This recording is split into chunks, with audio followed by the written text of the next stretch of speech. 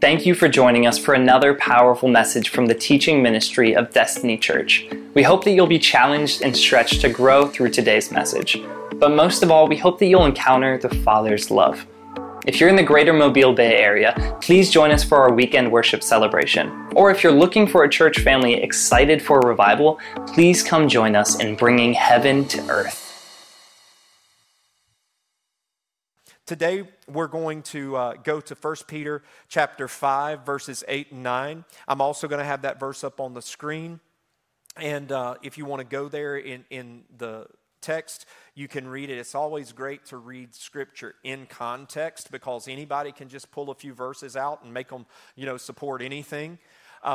So we are in this series called Our War, because we know that the war that we wrestle with and wage is a different kind of war. And so today, as part of this, I'm going to be talking to you about what being a watchman looks like. What being a watchman looks like. Now, I don't know if you know a whole lot about watchmen, but everywhere, pretty much in every area of society, there are watchmen.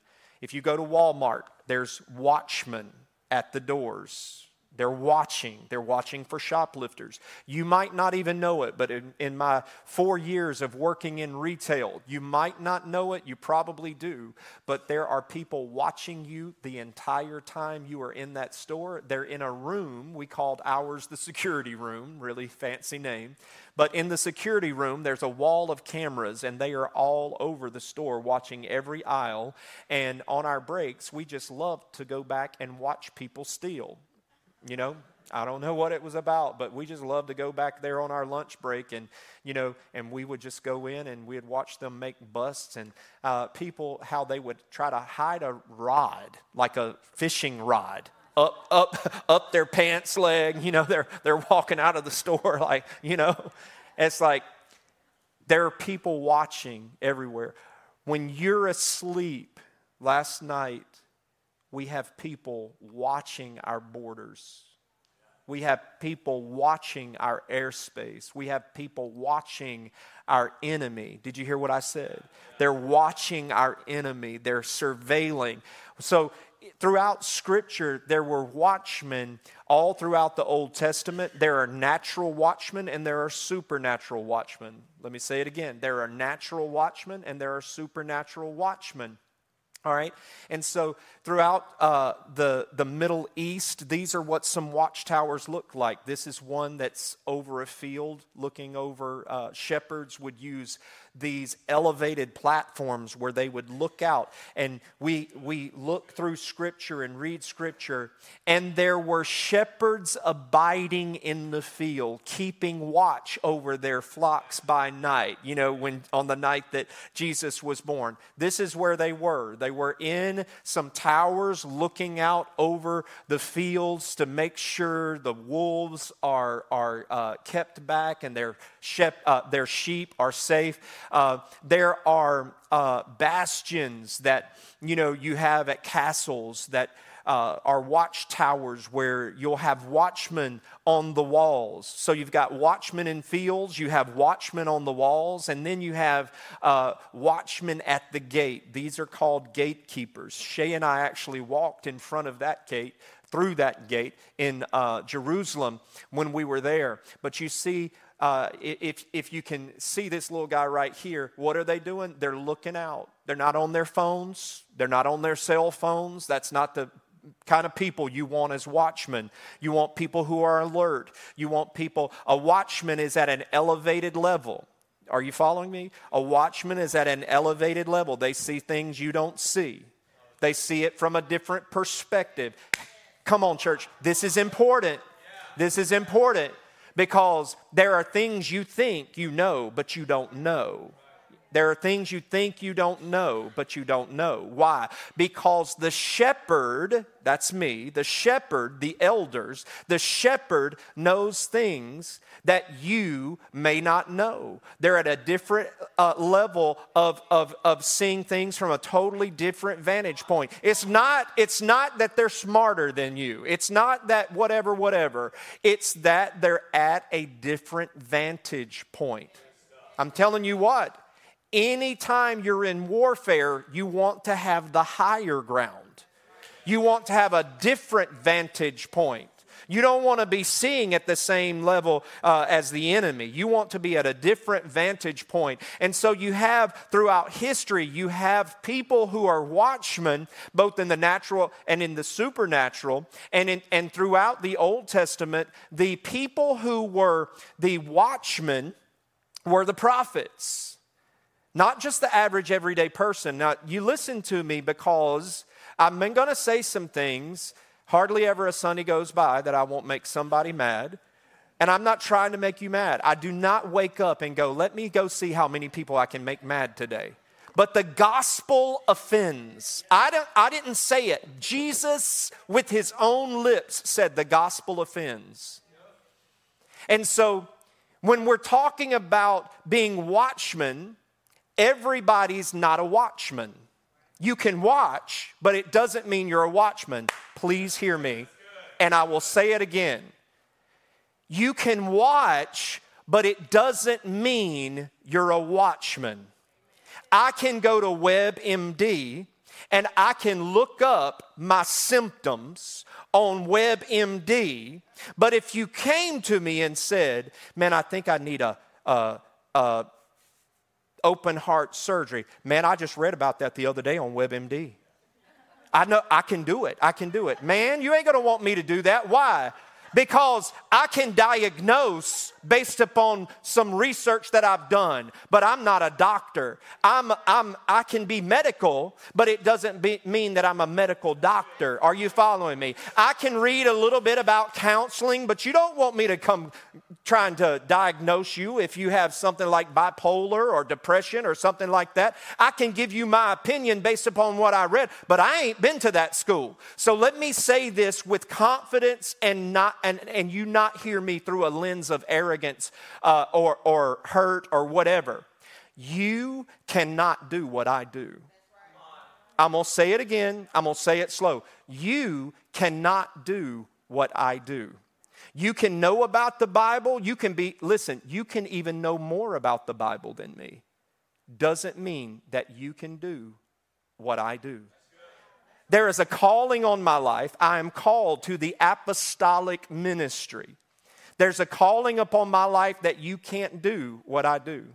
Man, I have people so many times will tell me things like, that like they know better than I do. They know better than I do. And I'm like, man, I promise you, you couldn't walk a week in my shoes. People would have you so ticked off. You'd be so mad. You'd be all over Facebook blasting people. You'd be cussing folks out. You would be flipping them off. You would be giving them every kind of, you can't do what I do. Because there's a grace that comes with that call. And listen to me, like you can watch, but it does not mean that you're a watchman. That's very important for you to understand. You can watch, but it doesn't mean you are a watchman. I had a man a few years ago come to me, and he was, can I get into it? I had a man come to me, and he and his wife sat down with me in a room, and I said, I'll never meet with people again by myself.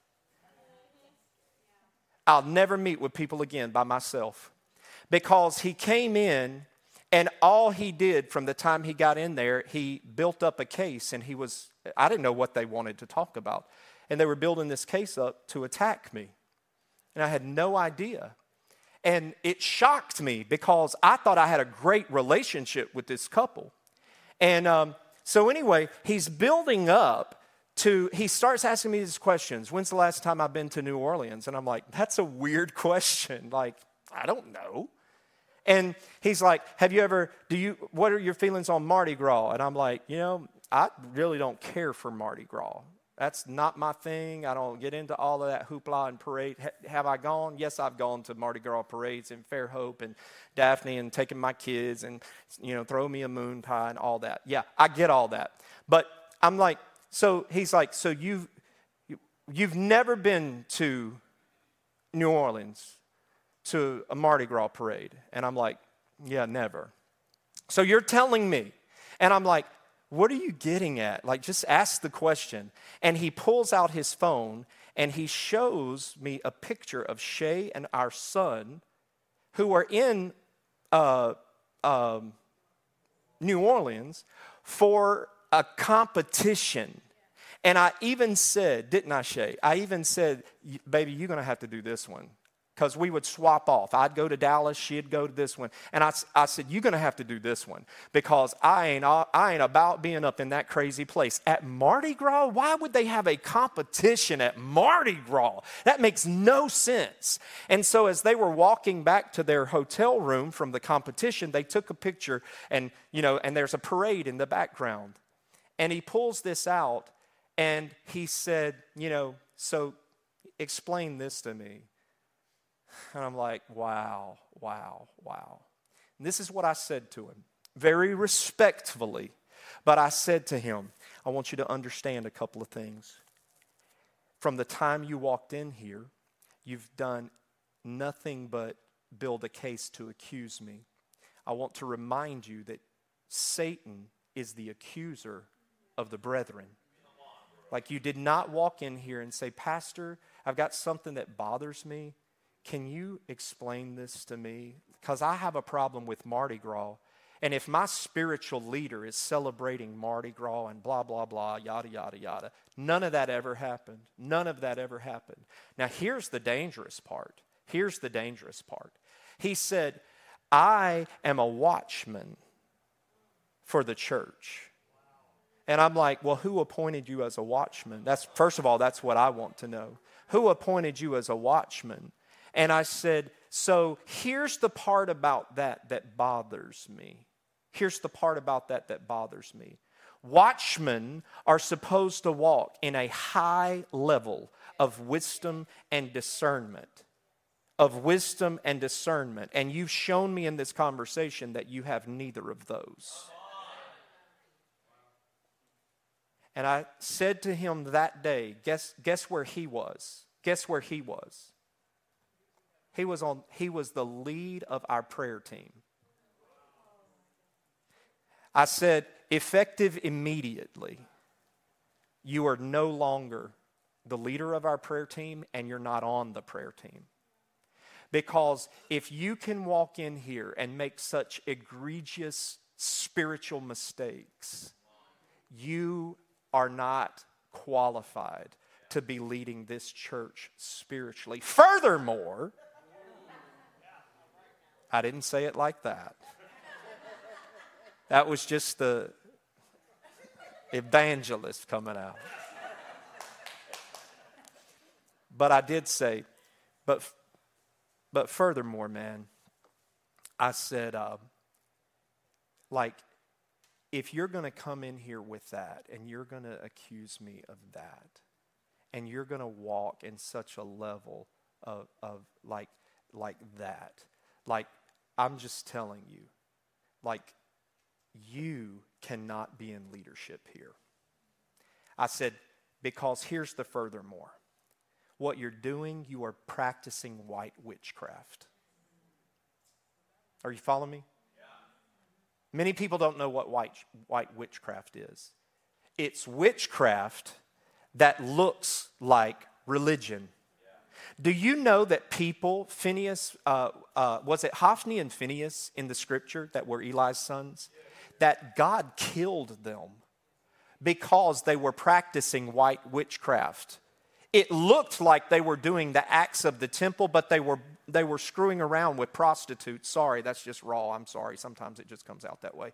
They were prostituting themselves with prostitutes. This is the people in leadership at the church. This is the people who come and serve you communion. This is the people that are leading you in worship. And they were doing the acts of the church. That is white witchcraft. When somebody prays for someone and they're like, God, I want you to open his eyes. Well, when I pray, this is what I pray for people. God, open their eyes to truth. Not my version of the truth, but the truth. Because sometimes my version is skewed based upon what my understanding is of the facts. It might be whatever. But the scripture says in the book of John that the Holy Spirit, who lives within us guides us into all truth. So when I'm praying for people, I don't pray for them to bow to my will or my version of the truth. That is white witchcraft. Lord, you need to get a hold of our pastor because, Lord, you need to get a hold of sister so-and-so because whatever. And it's like, no. Man, I'm telling you what, you pray that God leads them into truth, whatever truth is that I might not even be walking in. And so, when we call ourselves watchmen, and we all, hear me, all of us are watchmen to a degree. But when it comes to the house of God, you have a degree of watchmanship that you're called to, but there's a certain level that you're not. There's a certain level that you're not. There are elders in this church that they are watchmen at a level that nobody else in this church is. Are you following me? I hope you're following me. So this is what Ephesians 6:12 says. It says, for we're not fighting against flesh and blood enemies, but against the evil rulers and authorities in the unseen world, against mighty powers in this dark world, and against evil spirits in the heavenly places. So man, we're not fighting. Hear me, church. We're not fighting one another on Facebook. We're not fighting one another in the natural right here. We're not fighting one another at the coffee bar down the street or, in the lunchroom at work. We're not fighting at that level. What we've got to realize is we are fighting spiritual things that are not seen. That, man, if we could just get that. Like when somebody's attacking you, when somebody's attacking you, when somebody's attacking me, we got to remind ourselves, Butch, it's not you. There's a spirit behind that. I love you.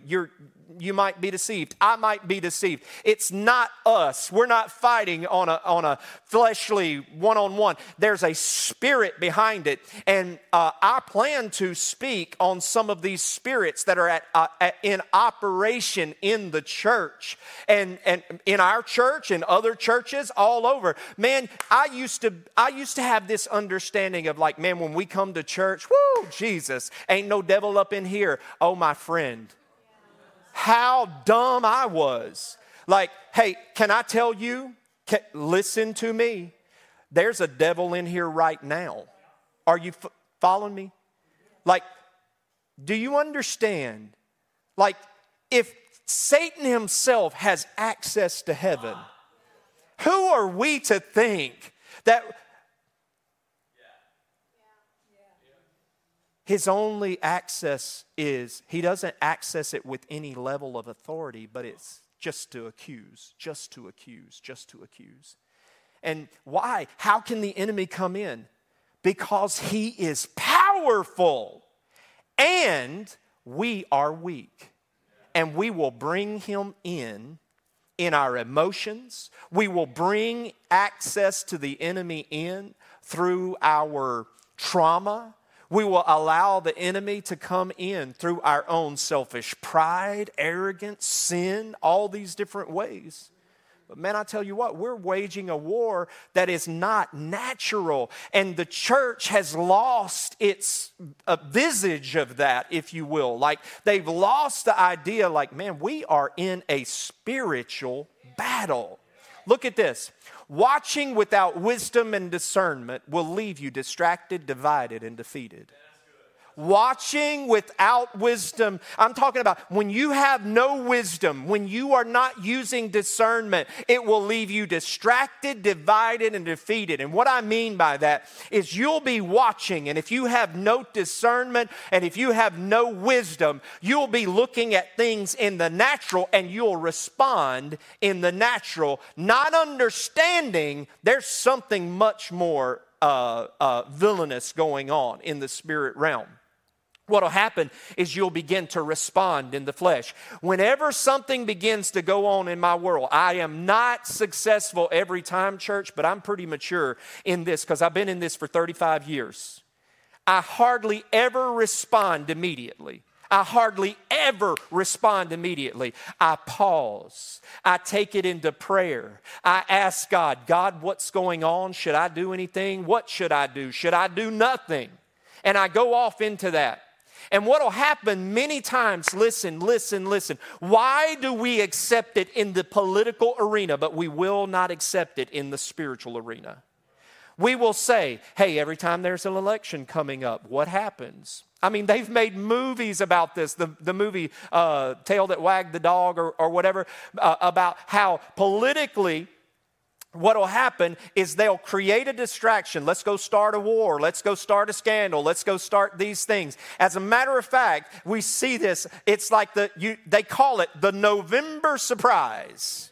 And it's like those campaigns hold on to this. What is the purpose? For you to get you distracted off of the main thing on something else. Man, can I tell you, listen to me, somebody hear me when I'm saying this to you prophetically. For this house and what our house is going through right now, listen to me. Don't get distracted. Don't get your eyes off the prize. The enemy would love for us to get over here in this part and in our fields and all of this and get our mind off of what God is calling us to do. But as for me and my house, said Joshua, I am going to serve the Lord. My house is going to serve the Lord. I can tell you this, as a man of God before you, this church, we're going to serve the Lord. We're going to be true to the word. And it might be me and my wife, and and even if she leaves me, I promise you, I'm going to remain faithful to the word. See, I've told you before, and you've heard me say it, I love my family. I love my son. I love my daughter. But when it comes to me,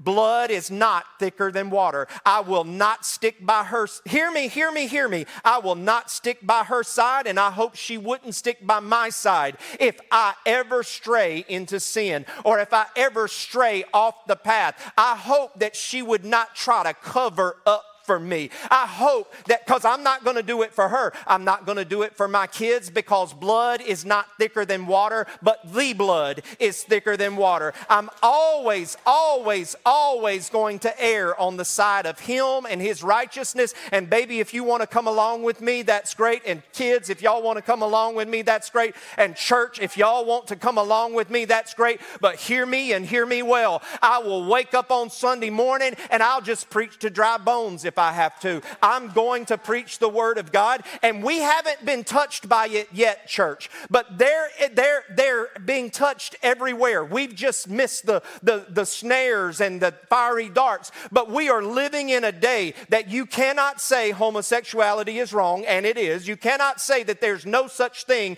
as two genders, and there are. You can no longer say that this, that, and the other because of what the culture says, and you are not a bigot, you are not a liar, you are not all of these things, and then they want to cancel you and slander you. But there may be a day that's coming, and when that day comes, I will stand here by myself if I have to and speak to any news station and everything, and I will say, listen, I love you, I love you, I love you. Listen to me. I've got a son who is experiencing things in his world that are not godly. I love him. I don't know if Noah's watching today, but I cannot say that where you are in your life, son, is a place of godliness and blessing. Do you hear what I'm saying? I love you. I'm not mean. I'm not trying to reject my son. If anything, what kind of father would run to me? I'd go barefoot from here to Manhattan where he lives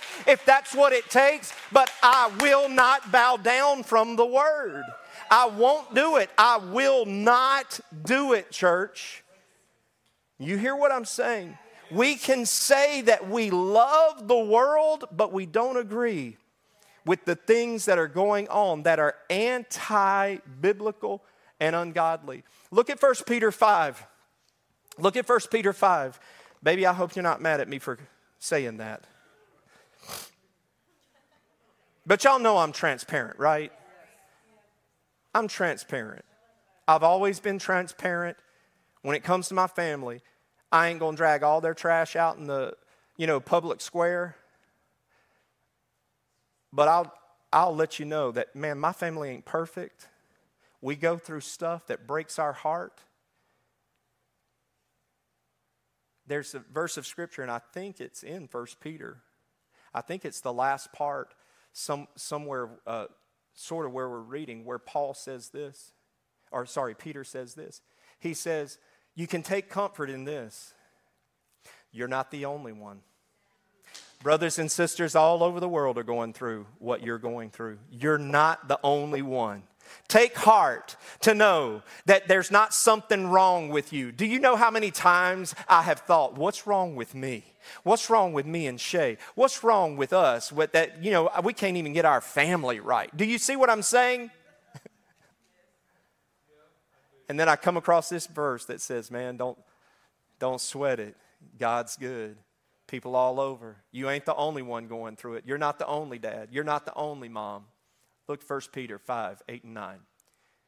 Stay alert. Let's read it again. Stay alert. Wake up. Wake up. Y'all believe that the enemy is on the prowl? Can I tell you, man, the church is so stinking asleep. Like, come on, man, wake up. Wake up. Wake up. They're all woke, and we ain't even awake. How did we get to this place? I don't know that it's solely the church's fault, but we certainly bear a lot of the burden. Because, listen, there are people, well, I don't know if you're in here today, but if you are, please come talk to me or politely find yourself another church home. But there are people that used to be a part of this church that are no longer here, that almost every time I would preach, they would have some issue with something. And it would be like, well, I'm shaming people. Like, maybe I'm blind. I just don't think I shame people. I don't think I use the pulpit to beat people up. As a matter of fact, me and my friend were talking the other day, and they're like, man, people nowadays, they don't even know what beating up is. We used to be beat up with the Bible and pulpit and all that stuff. Look, no. But we have gotten to a place in our world that you can't tell anybody that they're living in sin without them being offended and, stop shaming me. You're shaming me. No, you are living in shame. I'm not shaming you. I'm just telling you what the word says. And if the shoe fits, then you need to get out of those shoes and put on some gospel shoes. You know what I'm saying? And so he says, stay alert. Watch out for your great enemy. What enemy? Your wimpy enemy, the one that, you just kick to the curb. My friend, most people can't overcome the enemy in their life because they've underestimated the enemy. Man, just like Jesus said, count the cost. Nobody goes into building a house that they hadn't counted it. They got blueprints. They've gotten multiple estimates on it. No, the same way, nobody goes into a war and says, man, we got this. We got this. We're going to smash this. No, they analyze their enemy. They know their enemy. They know the weapons of the warfare that they're going up. And he says, stay alert. Watch out. Watch out. Watchman, watch out. Because you have a great enemy. The devil, he prowls around like a roaring lion looking for someone to devour. The scripture says, stand firm against him and be strong in your faith. Stand firm against the enemy and be strong in your faith.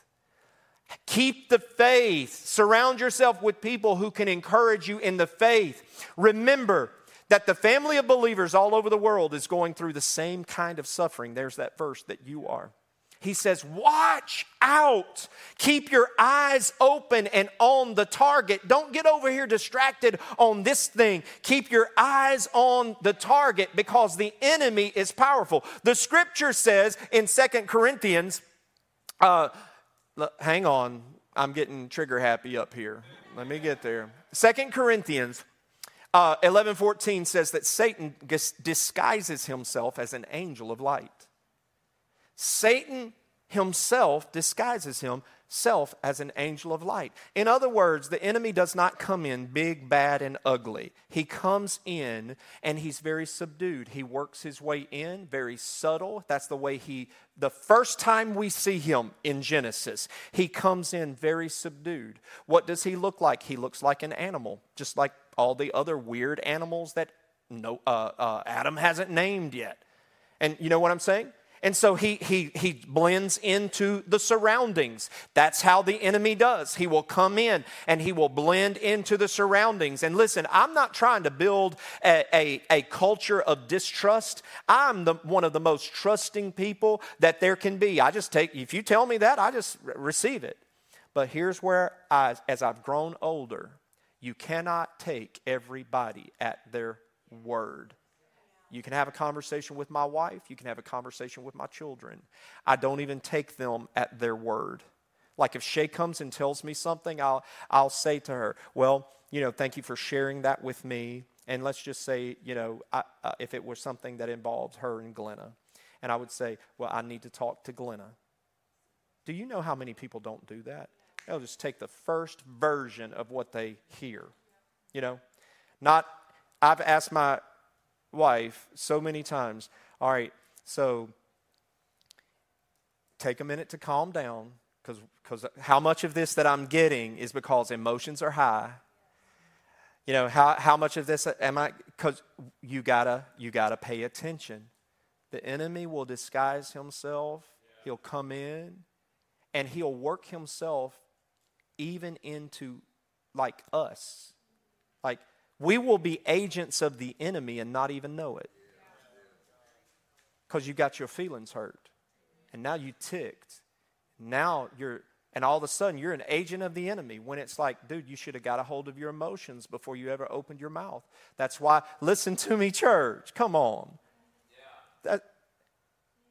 That's why the scripture says, be quick to listen, slow to speak, and slow to become angry. But we flip it. We'll get angry fast, we'll start running our mouth, and we'll listen last. Be quick to listen, slow to speak, slow to become angry. All right? There are 3 responsibilities of watchmen. 3 responsibilities of watchmen. Here's the first one. Watch. Watch. But you're watching through wisdom and you're watching through discernment. You're watching with wisdom and you're watching with discernment, because everything that you see is not as it appears. Everything that you hear is not as it appears. You're watching, you're listening with discernment. I can't tell you how many times that I've had people to come to me over the last 35 years that they're sharing something with me. And I'm like, why are you sharing this? Is there an agenda?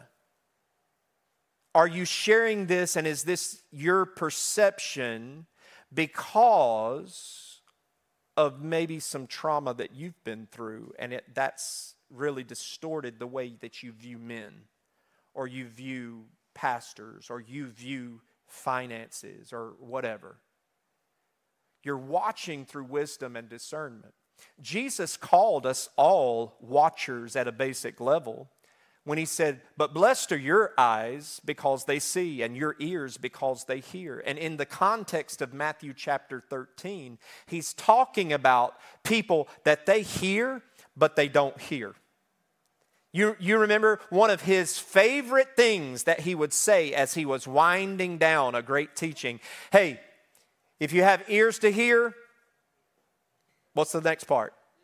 Let them hear. Whoever has ears to hear, let them hear. In other words, what he was saying, now y'all been listening to me teach this, but did you really hear it?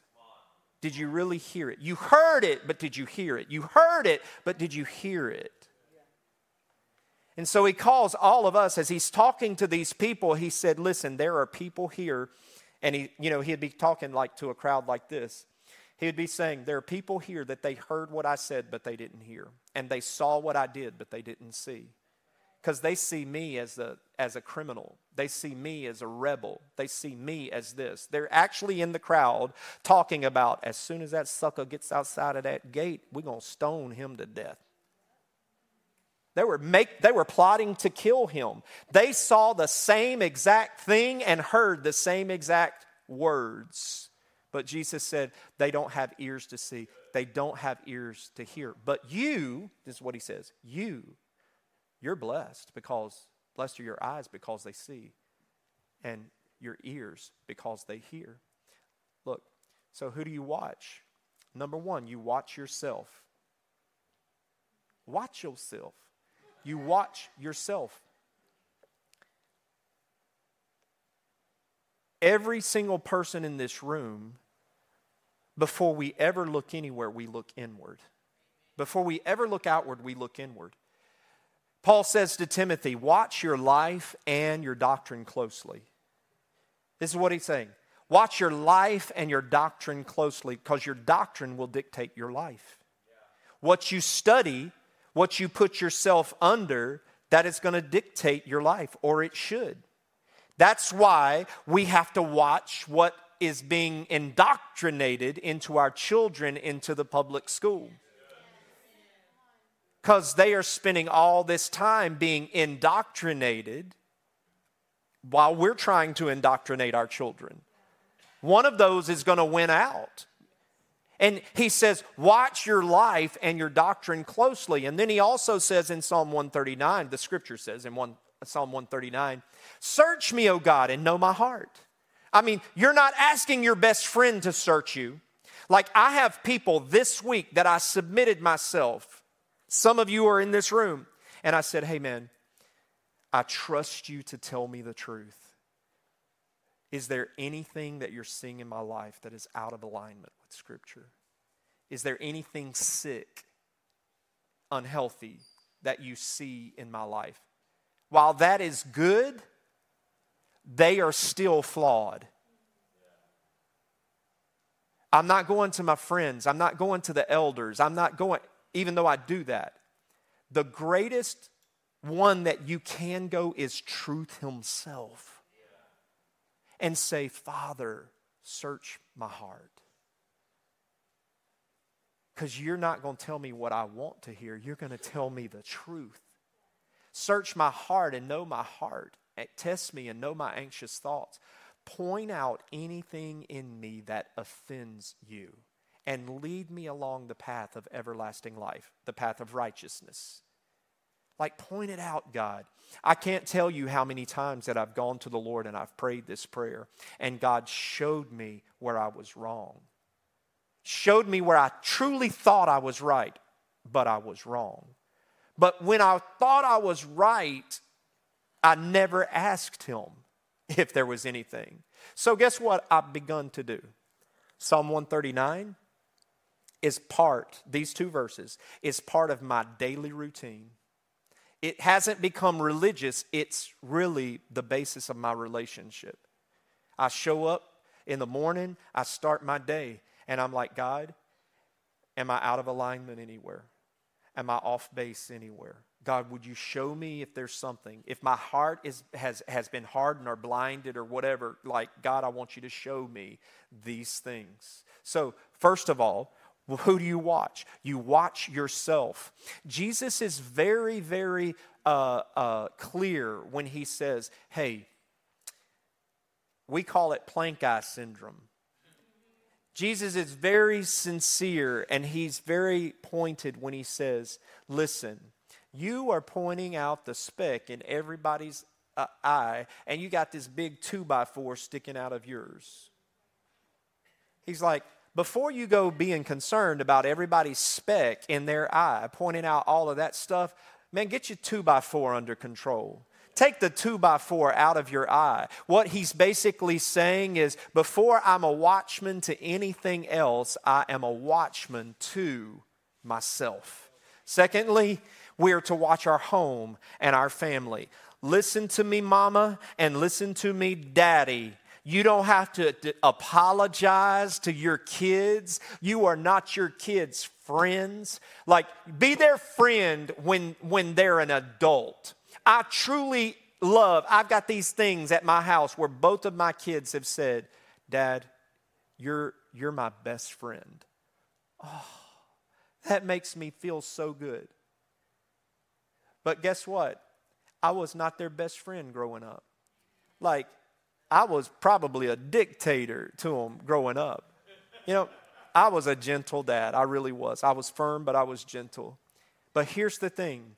You can be their friend when you get old, Right now, you are their mentor. You'll always be their mentor, but no, right now, they're in those formative years. They're those shaping years. They're those training them up in the way they need to go years. You know, in my house, I don't know how it is in your house. In my house, as children, there ain't going to be no shut doors. I need my privacy. I'm like, look, ain't nobody I see everything you got. I saw it when it was born. You ain't got no piece of your body that I ain't ever seen and don't want to see, but you need to understand this. In this house, you ain't going to have no locked doors in this house. You're not going to have any, because I'm not just going to barge up in there and, violate your privacy. But you need to understand, in this house, you are not going to hide things from me. And I don't ever think there's any place in this room that you're going to be able to hide anything from me, because it's subject to search and seizure at any moment. I will look in your underwear drawer. I'll read your diary. I will do anything, and I did not do that stuff. But you understand? I'm like, you need to know that, like, hey, I am a watchman.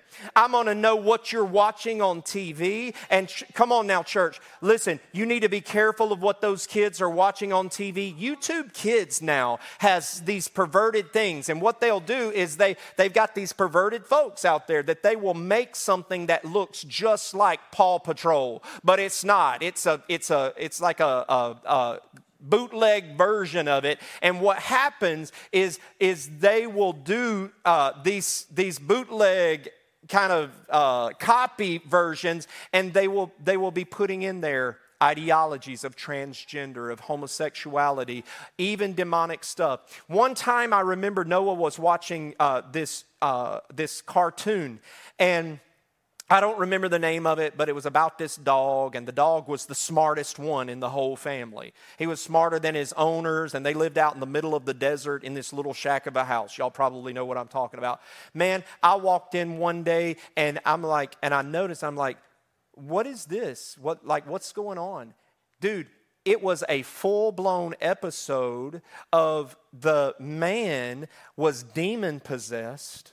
Like, this is my little kid that's watching this. This is a cartoon. It's full-on cartoon about, not the man, his wife. And the dog had to deliver them. Like, the people weren't smart enough to deliver the wife from the demon. And she was in the bedroom, and I made him stop watching it, and I watched this entire episode. And I'm like, dude, there's stuff flying around the room. It was basically a child version of The Exorcist. And so, she's vomiting green stuff out of her mouth. She's doing all of this stuff. This is a kid's cartoon.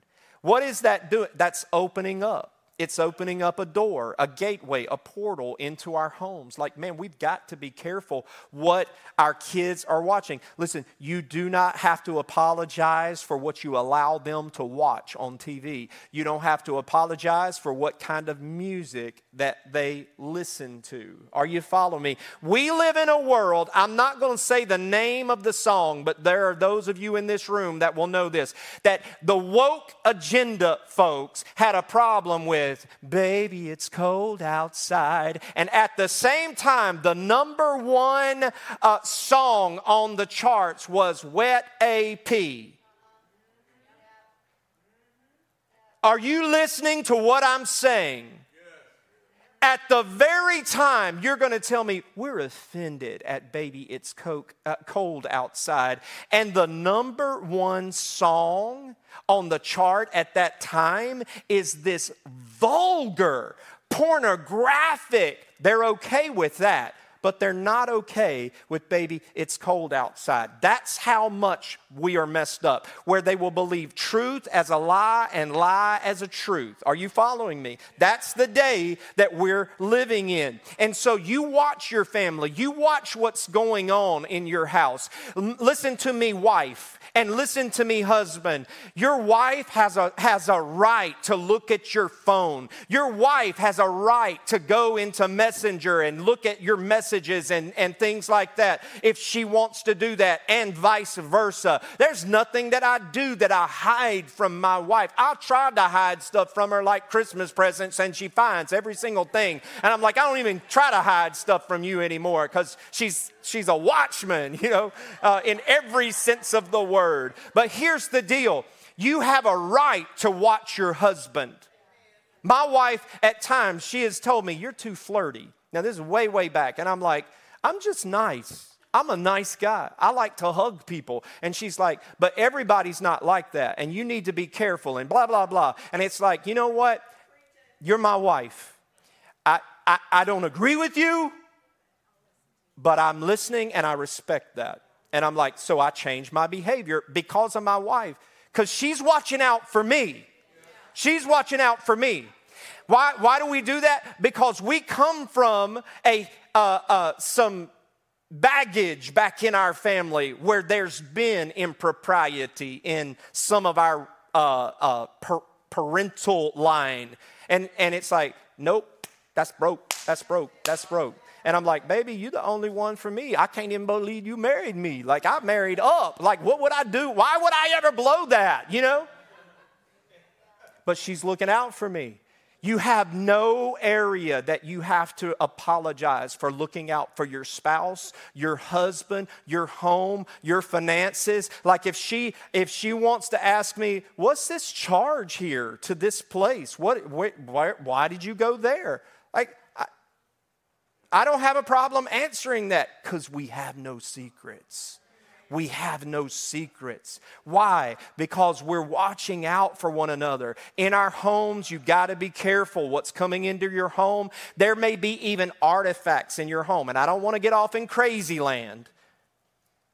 But there may be even artifacts in your home that you need to go home and clean your house out today. There's probably some stuff. I'm telling you, if you got any pornographic stuff in your house, you need to get that stuff out. If you got any movies in your house that supports any of that stuff, throw that crap out. If you've got any things that you kept, listen to me. I'm telling you, if you had any inappropriate relationships before you got married with your wife and you keeping that up in the closet because it's special to you, no, it ain't. It is a portal and a gateway for you to some inappropriate crap that has no business in your life right now. Get that out. Get that out. One of the things that Shay made me do, and it made me mad when we were dating. Now, you understand, we just kids. We just little childrens.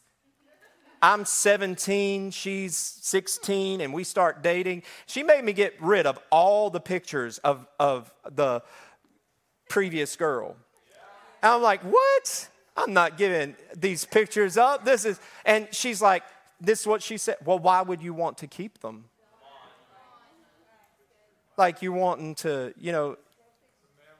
you can get with this or you can get with that. You can get with this or you can get with that. And she's like, if you with this, you can't have that. And she's like, I want you to get rid of all of those. You know what? It's one of the best things. Why? Because I was not in an appropriate relationship with that young lady. She kept me straight. I was not inappropriate.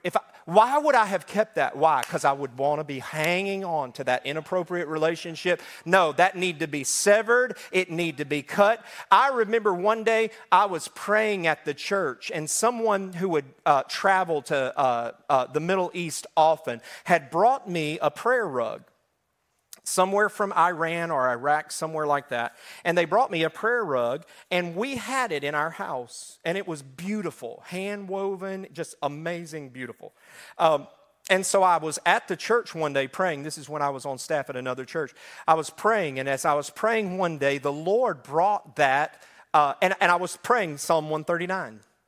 And I was praying, and while I was at the altar, I remember exactly where I was at the Loxley Church of God in the main sanctuary. And as I was praying, I said, Lord, if there's anything in my life that offends you, point it out. Immediately, that rug. Man, I've never even thought about that rug, hadn't thought about it. God said, I want you to go home, and I want you to get rid of that rug. And I'm like, well, dude, a friend of mine gave me this. Like, it meant so much to them, and, blah, blah, blah. And it was actually on that futon that we had in the kids' playroom. In the kids' playroom. In the kids' playroom. In the kids' playroom. A Muslim, Islamic, in my house, Bro, I got up right there. I didn't even finish the prayer. I got up and I drove to my house and I took that rug and I threw it in the garbage. Now, I'm not getting deep off into that, but the Lord spoke to me and said, that offends me. That offends me. I want you to get it out of your house. And so, like, if there's stuff in your house that needs to get gone, go get that stuff out of your house to have your house the purest that it can be. Now, I don't want to get into something legalistic, and it's like, oh, what all the things that I got to go get out of my country because I've been all over the world and I bought all these different things. I don't want you to get into that. There's also a place in Scripture where Paul, I believe it's Paul, and he's talking, and they're coming and saying, look, we eat at these restaurants in the marketplace, and I know these pagan people are, they're dedicating this to their gods. Do we eat there? Because we don't know if they've sacrificed it, but it's pretty likely they've, sacrificed this to their God. And this is what the word says. Don't worry about it. You are saved, you are sanctified, and you didn't have any part of that. So whatever they did, it doesn't apply to you. So there's also that. Are you following me? So we don't need to get all legalistic and get freaked out, because I'm telling you, my house is a holy house. My house is a holy house.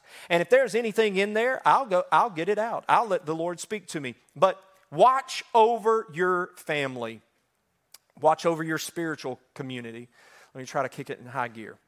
Watch over your spiritual community. Your spiritual community is this, part of this church. Your spiritual community are the people that are around you in your day-to-day world, your friends, those people. They're affecting you spiritually, whether you believe it or want to accept it or not. So this is what, in the book of Jude, if you've ever read Jude, the entire book of Jude is a defense for the faith. Because what has happened, the scripture says, and I'll just read the fourth verse here. It says, Jude says, I say this because some ungodly people have wormed, some versions say crept, their way into your churches, saying that God's marvelous grace allows us to live immoral lives. Now, he's speaking about a very specific instance where, but church, can I tell you, listen to me and listen to me well. We've had people at Destiny on our staff that have done that. I get it. You may not agree with me about saying that. I get that some of these people are probably your friends. Doesn't change the truth. I'm committed to the blood, not blood. Are you following me? And it doesn't matter if you're my friend, if you're my family, if you're my church member. And there have been people like this that they will creep in, and all of the sudden they'll say, well, I think we're being too strong on this, and I think it's okay if we do this. And before you know it, the sin is so rampant that it's like, hey, how did we get here? How did we get here? It's because the first thing you saw, you didn't address it. The second thing you saw, you didn't address it. The third thing you saw, you didn't. The fourth thing you saw, you didn't address it. The fifth thing you saw, you sort of like skimmed over it and, sort of like, Listen, hey, I'm not telling you something that I have not lived. And you get to a place where it's like, wow, how did we get here? It's because we watched it unfold right before our eyes. This is the case in the book of Jude. He's telling them, y'all welcome them in.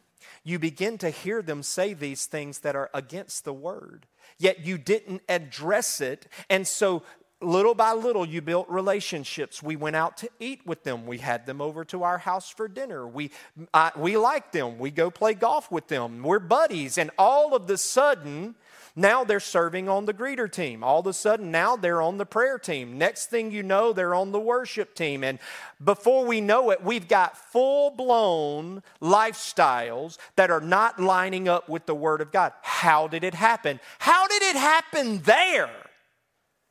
How did it happen in the book of Jude?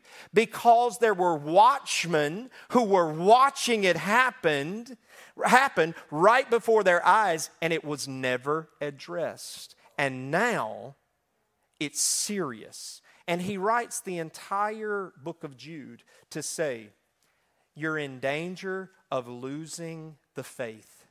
I need you to defend what we came and presented to you as the gospel truth. Stand up for the word of God. And what you have to do, these people have to go.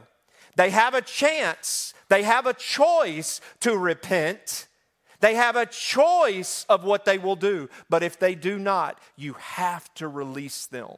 It's one of the hardest things to do as a leader. So, spiritual community. Look at this. Matthew 24:24 says this. Jesus is talking and he says, for false messiahs and false prophets will rise up and perform great signs and wonders so as to deceive, if possible, even God's chosen ones. In another version, it says that if it were possible to deceive even the very elect of God. But this is a contemporary version that you can understand it.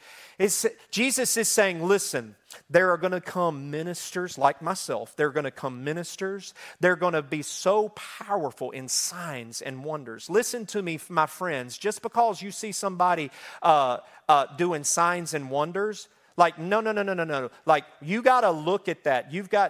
God will work through those people. God will work through those people. God is not going to hold your healing up based upon my sin. If you come, Teresa, and you are needing a healing and I'm not living a godly lifestyle, I can lay hands on you and God will heal you because God is not going to prevent your blessing for my sin.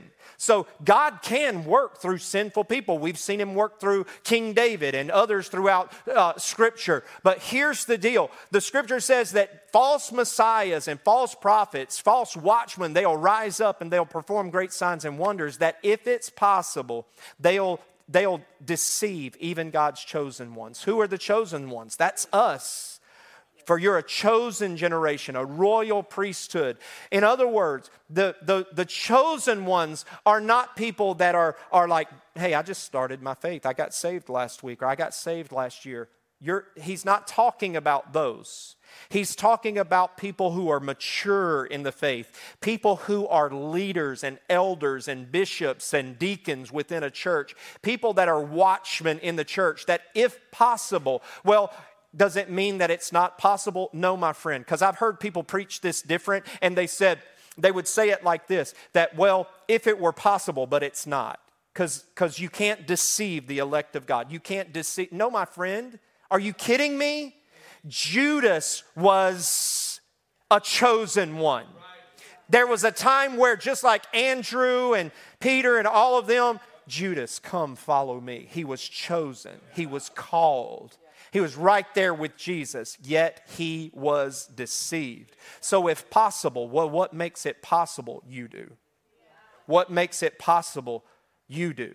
What do you allow? What do you allow to speak into you? What are you listening? What are you seeing things through? You allow yourselves. I allow myself to either be deceived or aware through wisdom and discernment. So be careful, because I'm telling you, our great enemy is so subtle. He's so cunning. He's the best lawyer. Are you following me? He's a smooth talker that even the very elect, chosen, solid, most mature believers can fall into this place of deception. So the second thing that they do, they watch, but they warn. This is the sounding of the alarm. I forgot to bring my shofar this morning, but you got yours back there? He's always got his gun on him. But, you know, that shofar, bring it to me real quick. So they warn. So watchmen, what you come down and you just blow it, all right? Because my lips may not be used to that. So a watchman, he's watching. He's watching what's out there. And a watchman always has this with him. So that at any given moment, I don't know if you understand the power behind this. I don't even know how they figured this out. If God told them, I don't know if that's in Scripture or not, but like them using the ram's horn. But like, I'm not even joking. You can blow this and you can be in the parking. I'm like, right now, you could go out to the parking lot in the school next door and you will hear this. It is freakish how powerful this is. And so you would have the watchman, and the watchman would always have his horn so that as soon as he saw it, he would take this and just give us a couple of toots on it, okay? Just blow it a couple of times like you just saw the devil himself.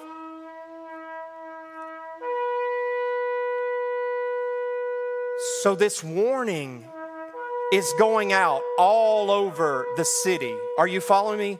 Like not only is it powerful in its tone, but he's elevated, watching over everything else. And so that sound is going out and down into the city. And they knew, like just like our modern day, but our modern day military has different bugle calls for different things. They had different calls for different things, and the people of God would know what those meant. And it's like if they hear one thing, they would rise, and they're like, "Hey, the enemy's coming." Or there would be one that is like, "Hey, just wake up, the alarm's going off, it's time to go to work." But what they would do is they would warn. Thank you so much. But you got to warn in the right spirit, to the right people at the right time. All right? You got to warn. When you're warning, you've got to warn in the right spirit. How do we share things? In love. Share the truth in love. You can tell the truth, but it's not in love, and it does more harm than good. Share the truth in love. You share it to the right people. Listen to me, church. Listen to me, church. Listen to me, church. Everybody don't need to know. Everybody don't need to know. You need to understand the difference between a gatekeeper and a gossiper. You need to know the difference between a gatekeeper and a gossiper, and they look identical. They sound identical, but there's something at the heart of it. There's something at the heart of it. See, a lot of people, they don't come and tell me stuff because they're gossipers. They're not gatekeepers. But they'll tell it to somebody else to get it to me. I'm like, man, if it's a legitimate concern, like, tell it to the right people. Because why are you telling Butch? Butch doesn't have anything to do with that person or ministry or whatever. Why are you telling that to me? All right? Why are you speaking this? Do you need my help? Like I literally, and if somebody comes to me, this is what I'll say to them. Like, I'm just using some of my friends. Well, all of y'all are my friends, I think. But let me use Amy. If Amy comes to me and she's going to start talking to me about something with Marilyn, I'm like, so wait, before you go any further, why are you telling me this? Well, you're the leader and Marilyn, blah, blah, blah. Well, that makes sense. So for now, proceed. All right? But if it starts getting off into something that doesn't affect, no. Have you talked to Marilyn about this? Because that's what Matthew 18 tells us to do. You go to that source. Like, I'm not part of this. Why are you telling me this? Have you talked to Marilyn? Well, I haven't, I don't feel blah, blah, blah. No, if you're going to talk, you talk to her or shut your mouth. And I will go with you to Maryland if you feel like I need to, or if you need. So what I'm going to do, I'm giving y'all how I handle these things, so that if you'll mimic this, I promise you, it'll help you be a better watchman. I'll say, so you go to Maryland, because it's a big deal. Like, it's a big deal. This is not a little teeny deal, okay? If I'll give you a week to get with Maryland. Let me know when you've gotten with Marilyn. If I don't hear back from you, Amy, you and I are going to have a conversation. And I'm going to say, all right, have you talked to Marilyn? No, I just decided blah, blah, blah. Well, have you got that right? Man, I'm working through it. Like, we're going to need to go to Maryland. Because here's the deal. What did I say?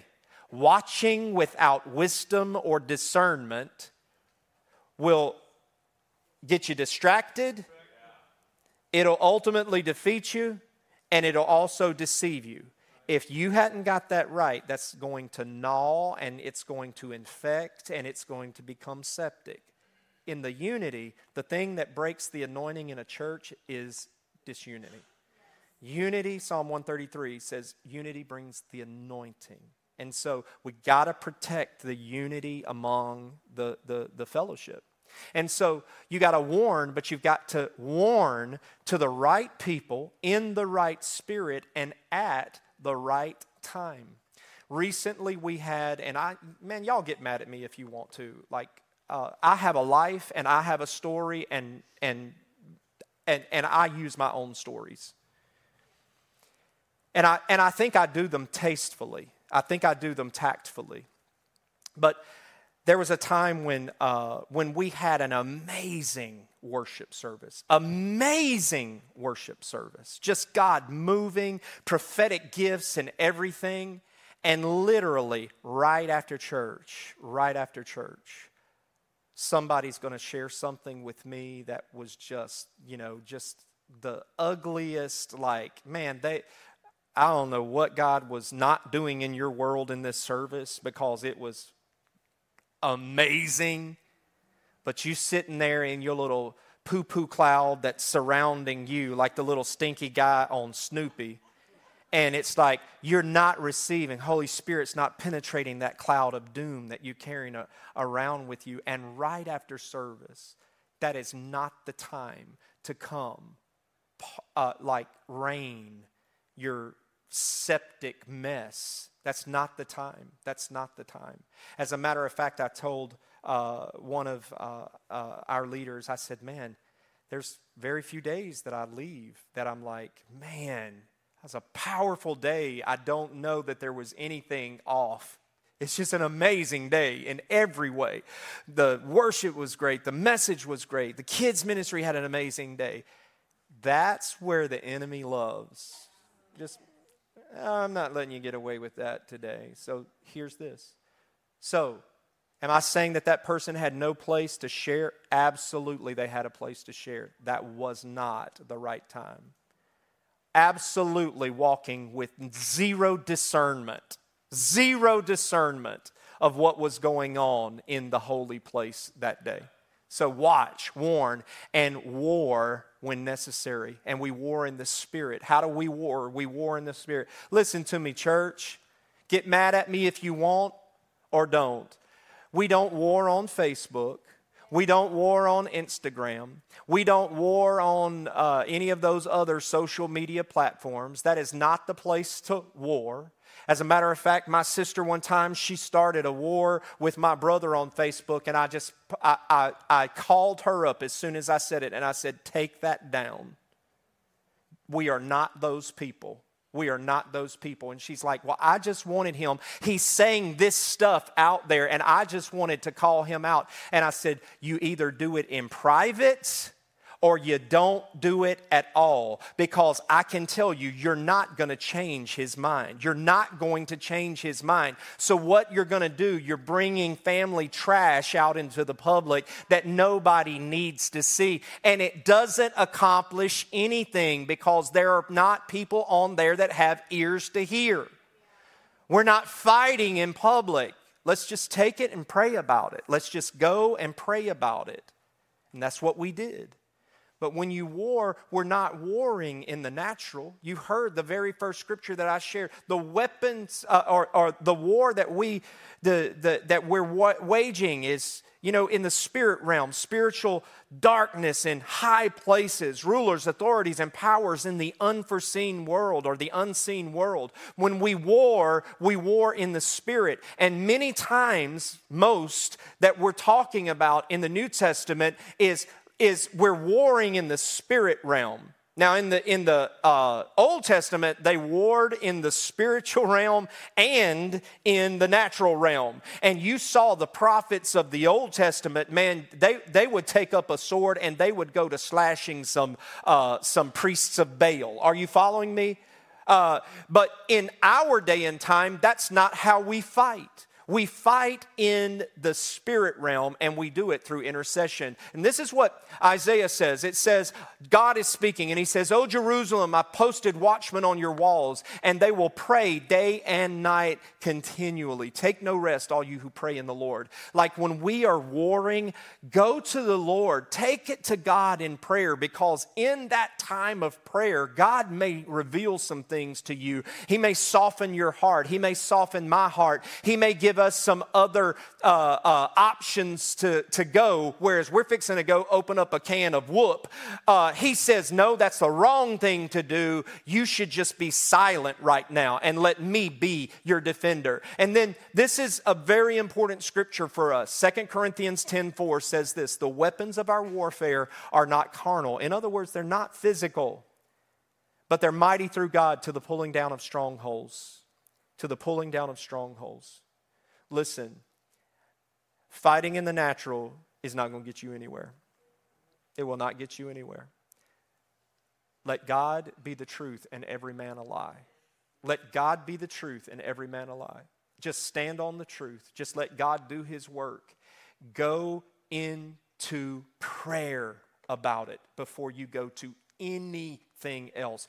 Go into prayer about it before you go to your best friend. Oh, I know it feels better. Why? Because that feeds the flesh. It feels, are you following me? It feels better to talk to my best friend than to talk to God. It feels better, but it's not better because it's feeding my flesh. But that flesh, all that will do is want me to war fleshly, when I've got to be warring in the spirit. All right, say this with me. This is the main point I want you to take away today.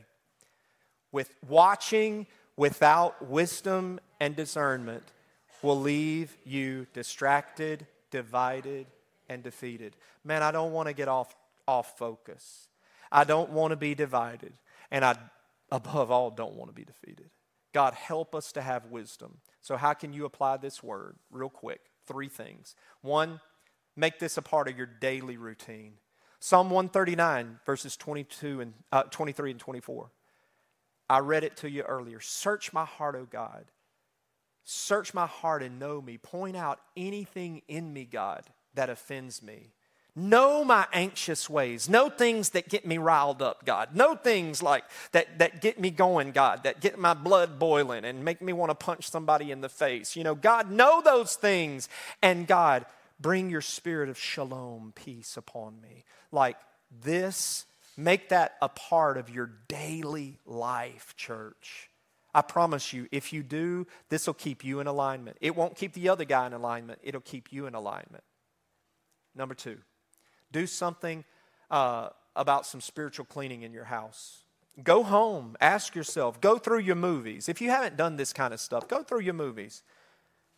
Go through your Spotify, your iTunes playlists.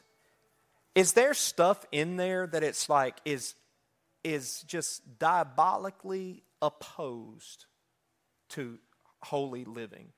If there is, man, just get rid of that stuff. Get rid of that stuff. Do some spiritual house cleaning. And then the third thing is this: speak truth in love to the right people. And then, of course, you can go on and say it at the right time. Speak truth in love to the right people. There's things that I'm convinced that we do not say because we do not want to offend people. But there are some things like that I've noticed in our house from time to time. And if there are new people, don't let me offend you because you're new. But there are times where I will see new people come into our house and it's like, oh, they don't know that's part of our culture or that's not part of our culture. Like part of our culture at Destiny is that we believe that honoring others honors God.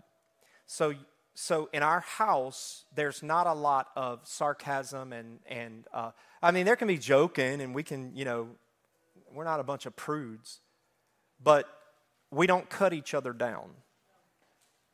We don't cut each other down. And I grew up in a culture where, like, we were so sarcastic. And it's like, man, who did your hair? Man, Bozo the Clown, y'all got the same hairstylist or something, because they got a new hairdo. Well, they could be so self-conscious. They're trying to try something new, and they stepped out on faith, and then boom, what do? I squash them down, and I make them feel less of themselves. God never talks to me like that, and I'm made in God's image, so I don't talk to my brothers and sisters like that. So you see what I'm saying? So over a period of time, if you see somebody not getting the culture at Destiny, and you're building a relationship with them, just speak truth and love to them and say, hey, there's something that I just want to share with you. Like, I've noticed that blah, blah, blah. And just have a conversation with them in love. Pray about it before you do, but speak the truth in love to the right people at the right times. So I'm going to pray for you. Our prayer team is going to be down front if anybody wants to pray about anything else today. And as we pray, this is my prayer over this house, that every person in this room, you are a watchman at some level. We live in a society where you've heard this expression before: if you see something, say something. Remember when all the terrorist stuff started happening at 9/11? And that came very prevalent in our world. If you're in the airport, you see something strange, say something. You see something, say something. See something, say something. I'm challenging you as the people of God. If you see something, say something. If you see something in me, say something. If you see something in your friends, say something. If you see something in your family, say something. But do it in love. Do it to the right people, and do it at the right time.